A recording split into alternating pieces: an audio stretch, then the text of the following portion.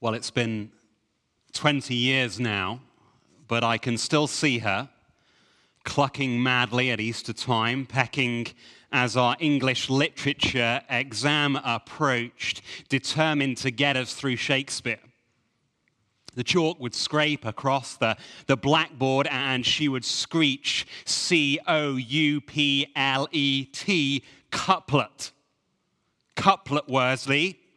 Are you listening or are you colouring in Othello? This is going to save you in the exam. For a Shakespearean couplet is the final two lines of a sonnet which summarize the whole poem. Couplets, the final two lines, are critical, for they reveal everything. Well, I'll be honest, I haven't thought much about Shakespearean couplets since my high school English exams. But just the other day, I came across another professor highlighting their importance. For in his book, The Last Words of the Executed, R.K. Elder also makes his case that when it comes to death row, the couplet often summarizes everything.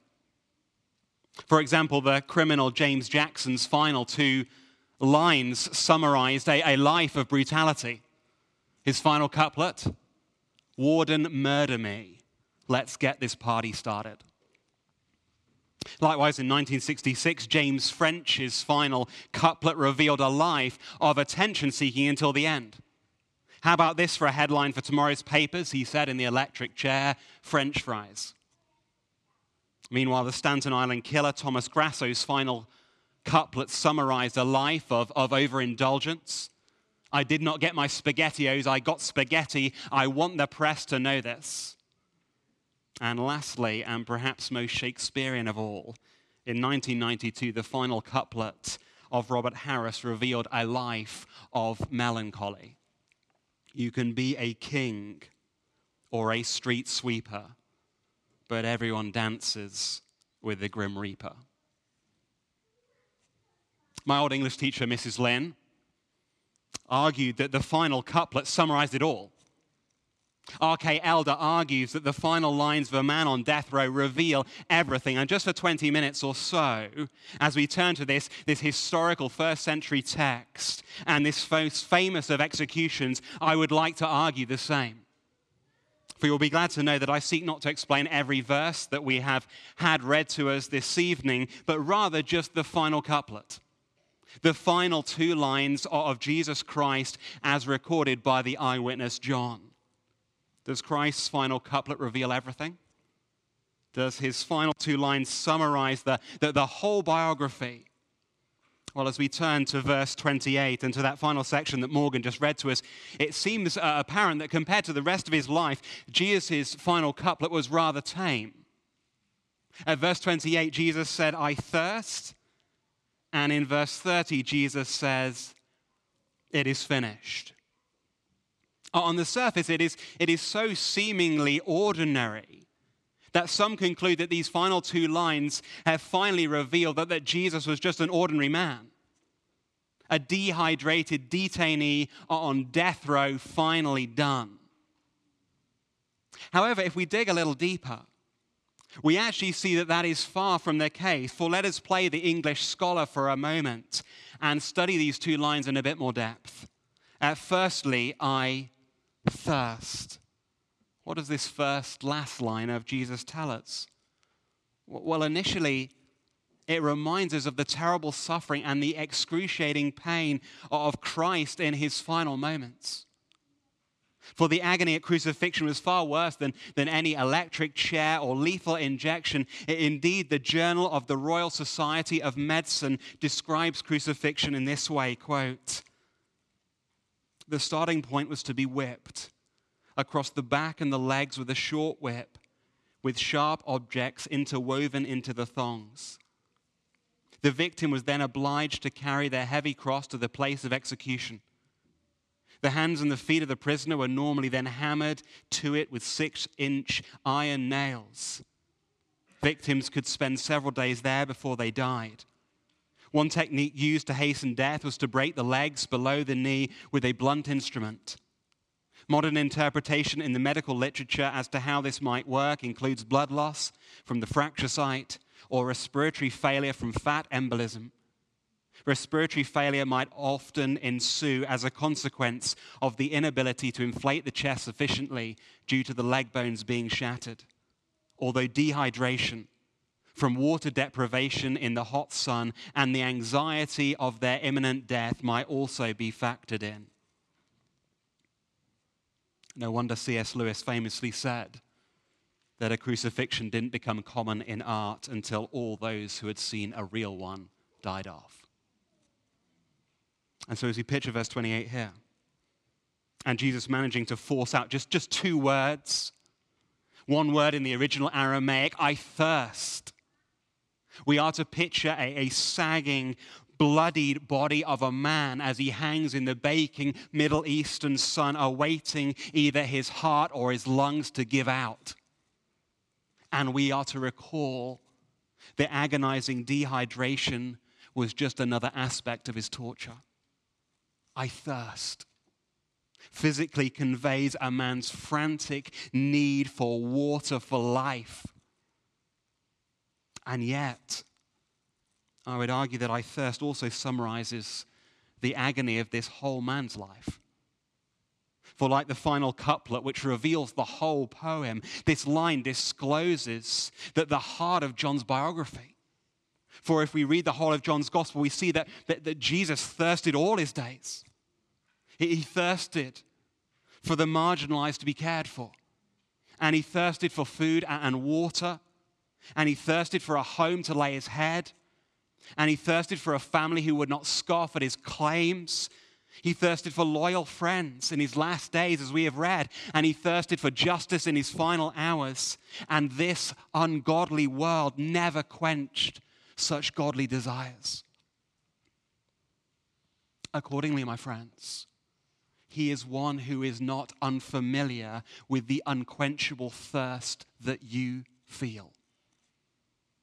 He was one familiar with the fear of death, one frustrated with deep societal injustice, one who was poor with few earthly possessions, one who was lonely and often unloved, one who plainly knew that the depths of physical agony. And so, my friend, he is one who sympathizes with your thirst this very evening. Indeed, his human suffering was proof that the divine is neither detached nor distant. The London minister John Stott put it like this: in the real world of pain, how could one worship a God who is immune to it? I have entered many Buddhist temples in different Asian countries and stood respectfully before the statue of Buddha, his legs crossed, his arms folded, eyes closed, the ghost of a smile around his mouth, a remote look on his face, detached from the agonies of this world. But each time, after a while, I have to turn away, and in imagination, I have to turn instead to the lonely, twisted, tortured figure of Christ. That is the God for me. He laid aside his immunity to pain. He entered our world of flesh and blood, tears and death. He suffered for us, and our sufferings become more manageable in light of all this. I thirst. The first line of Jesus' couplet reveals the whole.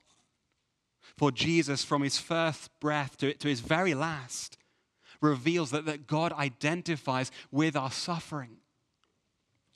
And maybe that is the primary thing that some of you need to remember this Good Friday. Amid all the thirsting and aching of this past year, you may know one who sympathizes deeply. To the broken here, let me encourage you to go to the broken Son of God and to find comfort in your time of need. But for others here, maybe that doesn't mean that much to you. Maybe you're someone who hasn't really suffered that much. Maybe the last 12 months haven't actually been that bad for you. You haven't gotten coronavirus. You quite enjoy working from home. Maybe you own shares in Moderna, or perhaps you're just British and could easily go another year without hugging anybody. Accordingly, you're not opposed to Christ and his cross. If some people find him a helpful psychological crutch, then that's fine. But if the truth be told, you could take or leave Jesus. Because you're here because a good friend or family member maybe invited you here. The thirsty and the bloodied Jesus is a very sad figure, but ultimately for you, he is not a very significant figure. Well, if that's you, please know that you're very welcome here. But please would you also look down with me to verse 28. After Jesus said this, knowing that all was now finished, he said, to fulfill the scripture, I thirst. And you see what John wants to draw our attention to? That there is something else about this couplet which summarizes the whole biography. There is another reason why Jesus says, I thirst. It is not only that he literally yearns for water, it is that he literally yearns to fulfill the scripture. In essence, in his final moments, Jesus desires to slot in the final puzzle piece of his identity jigsaw. He wants to show all that he is God's promised king, the king that Israel had been waiting centuries for. You see, the first half of the Bible, the Old Testament, is a collection of 39 books, which essentially all look forward to this king, a promised righteous ruler who would reign over a whole world that had been ruined by evil. And in the Old Testament, there are hundreds of prophetic pictures of this promised king. And some of these pictures are a little veiled, a little blurry. Psalm 2 predicted that God would install his king on his holy hill in Jerusalem, such that when Jesus ascended the hill here of Calvary, verse 17, and had the King of the Jews nailed to his wooden cross, verse 21, some could have possibly thought, is this God's king?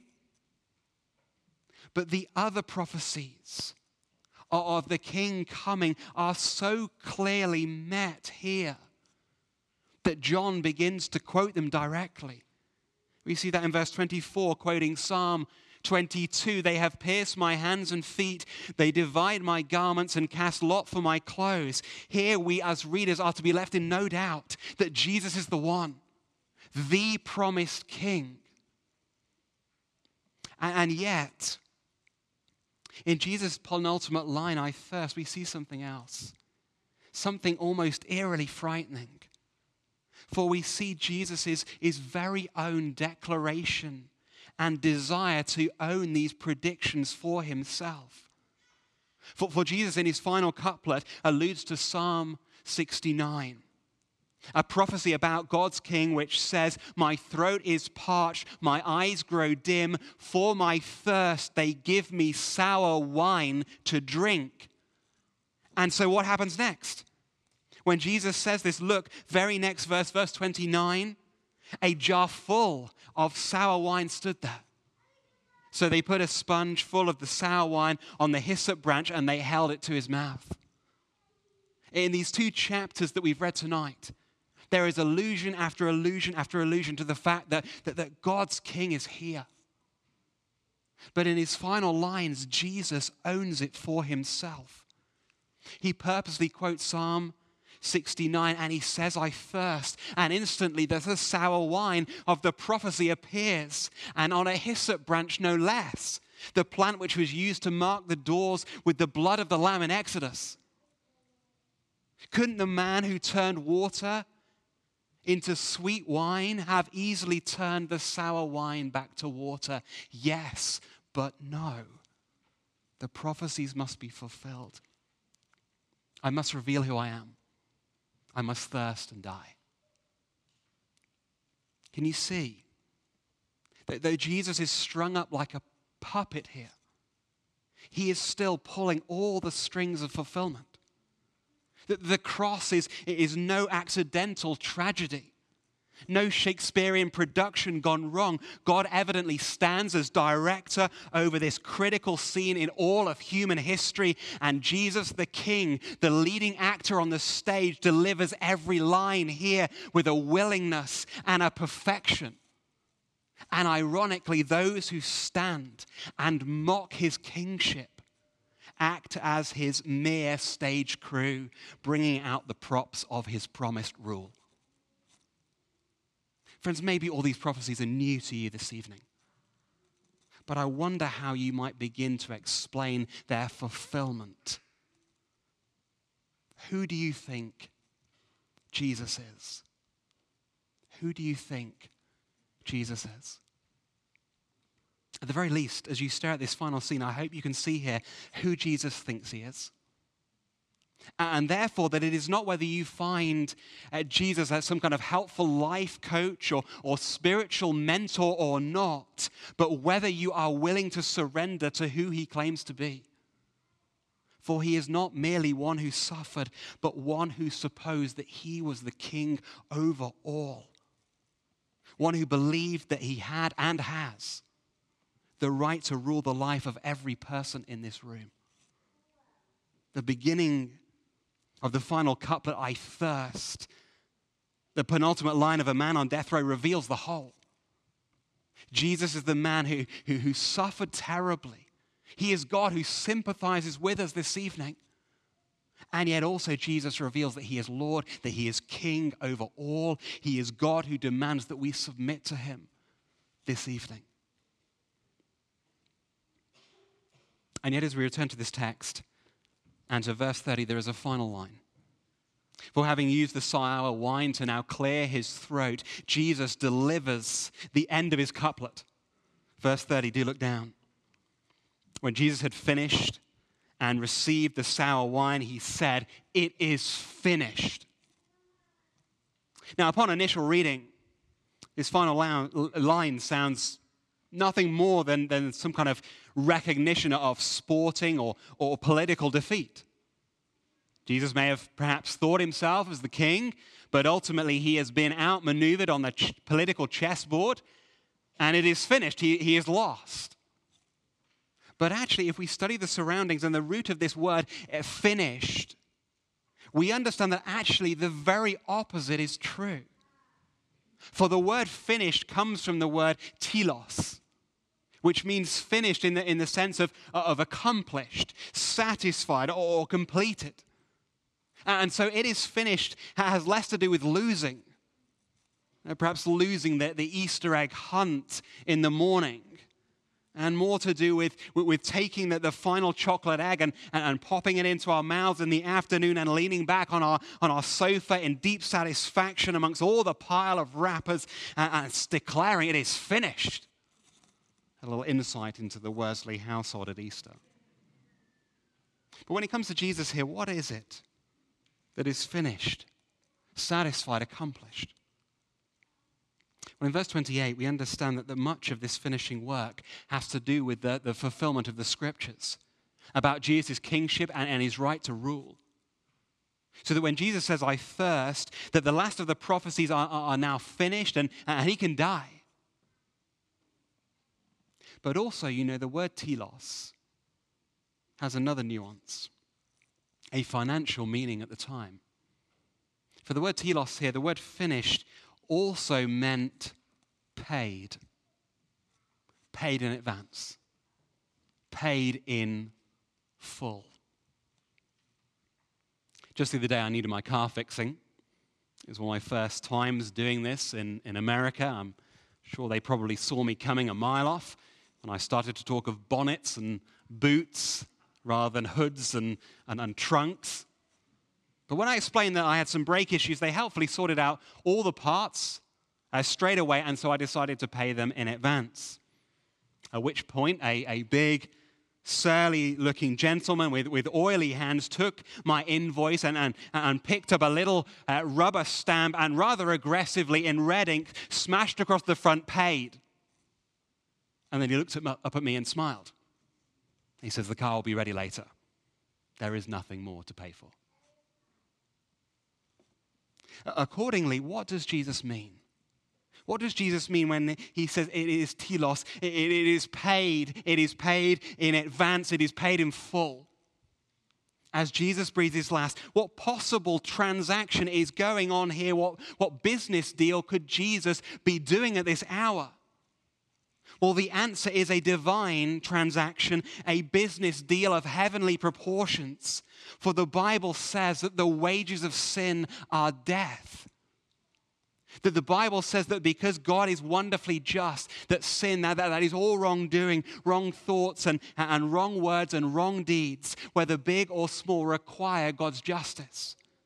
And the punishment for sin is death. But the oddity here is that Jesus committed no sin. That the vehicle of his life worked perfectly. He needed no brake repair on a mind too loose or a mouth too lax. When his friends deserted him, he prayed for them. When his killers mocked him, he forgave them.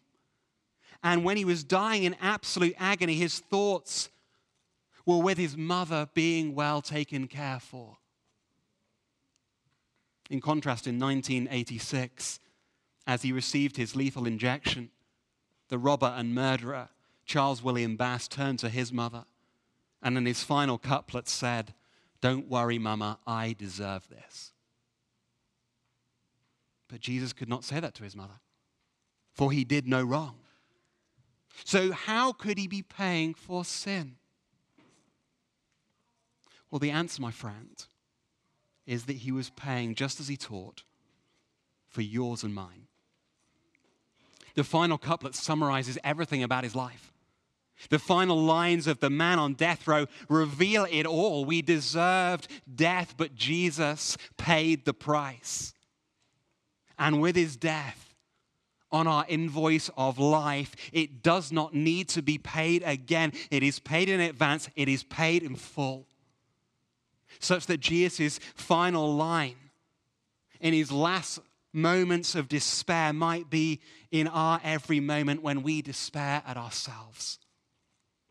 For his last words remind us that if we unite to him in faith, his words may be our words. His wages may be our wages.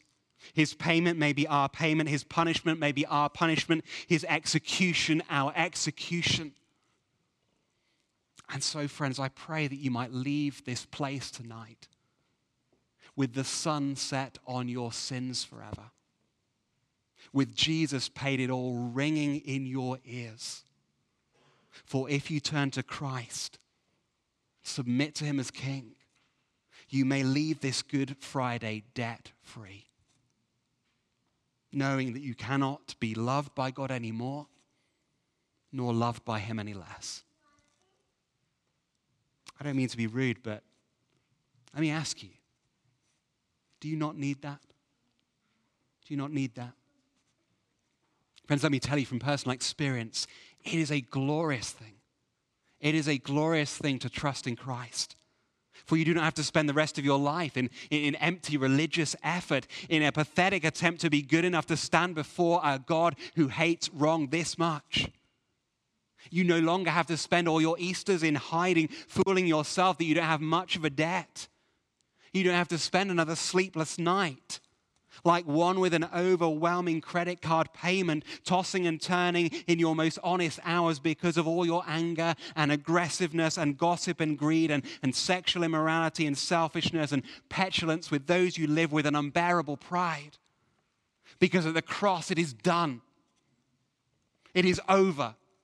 It is paid. It is finished. It is finished was the cry. And his cry may be yours this evening. And so, my friend, what will be your final couplet? What two lines could summarize your whole life? The chorus of our final song this evening would not be bad ones to choose.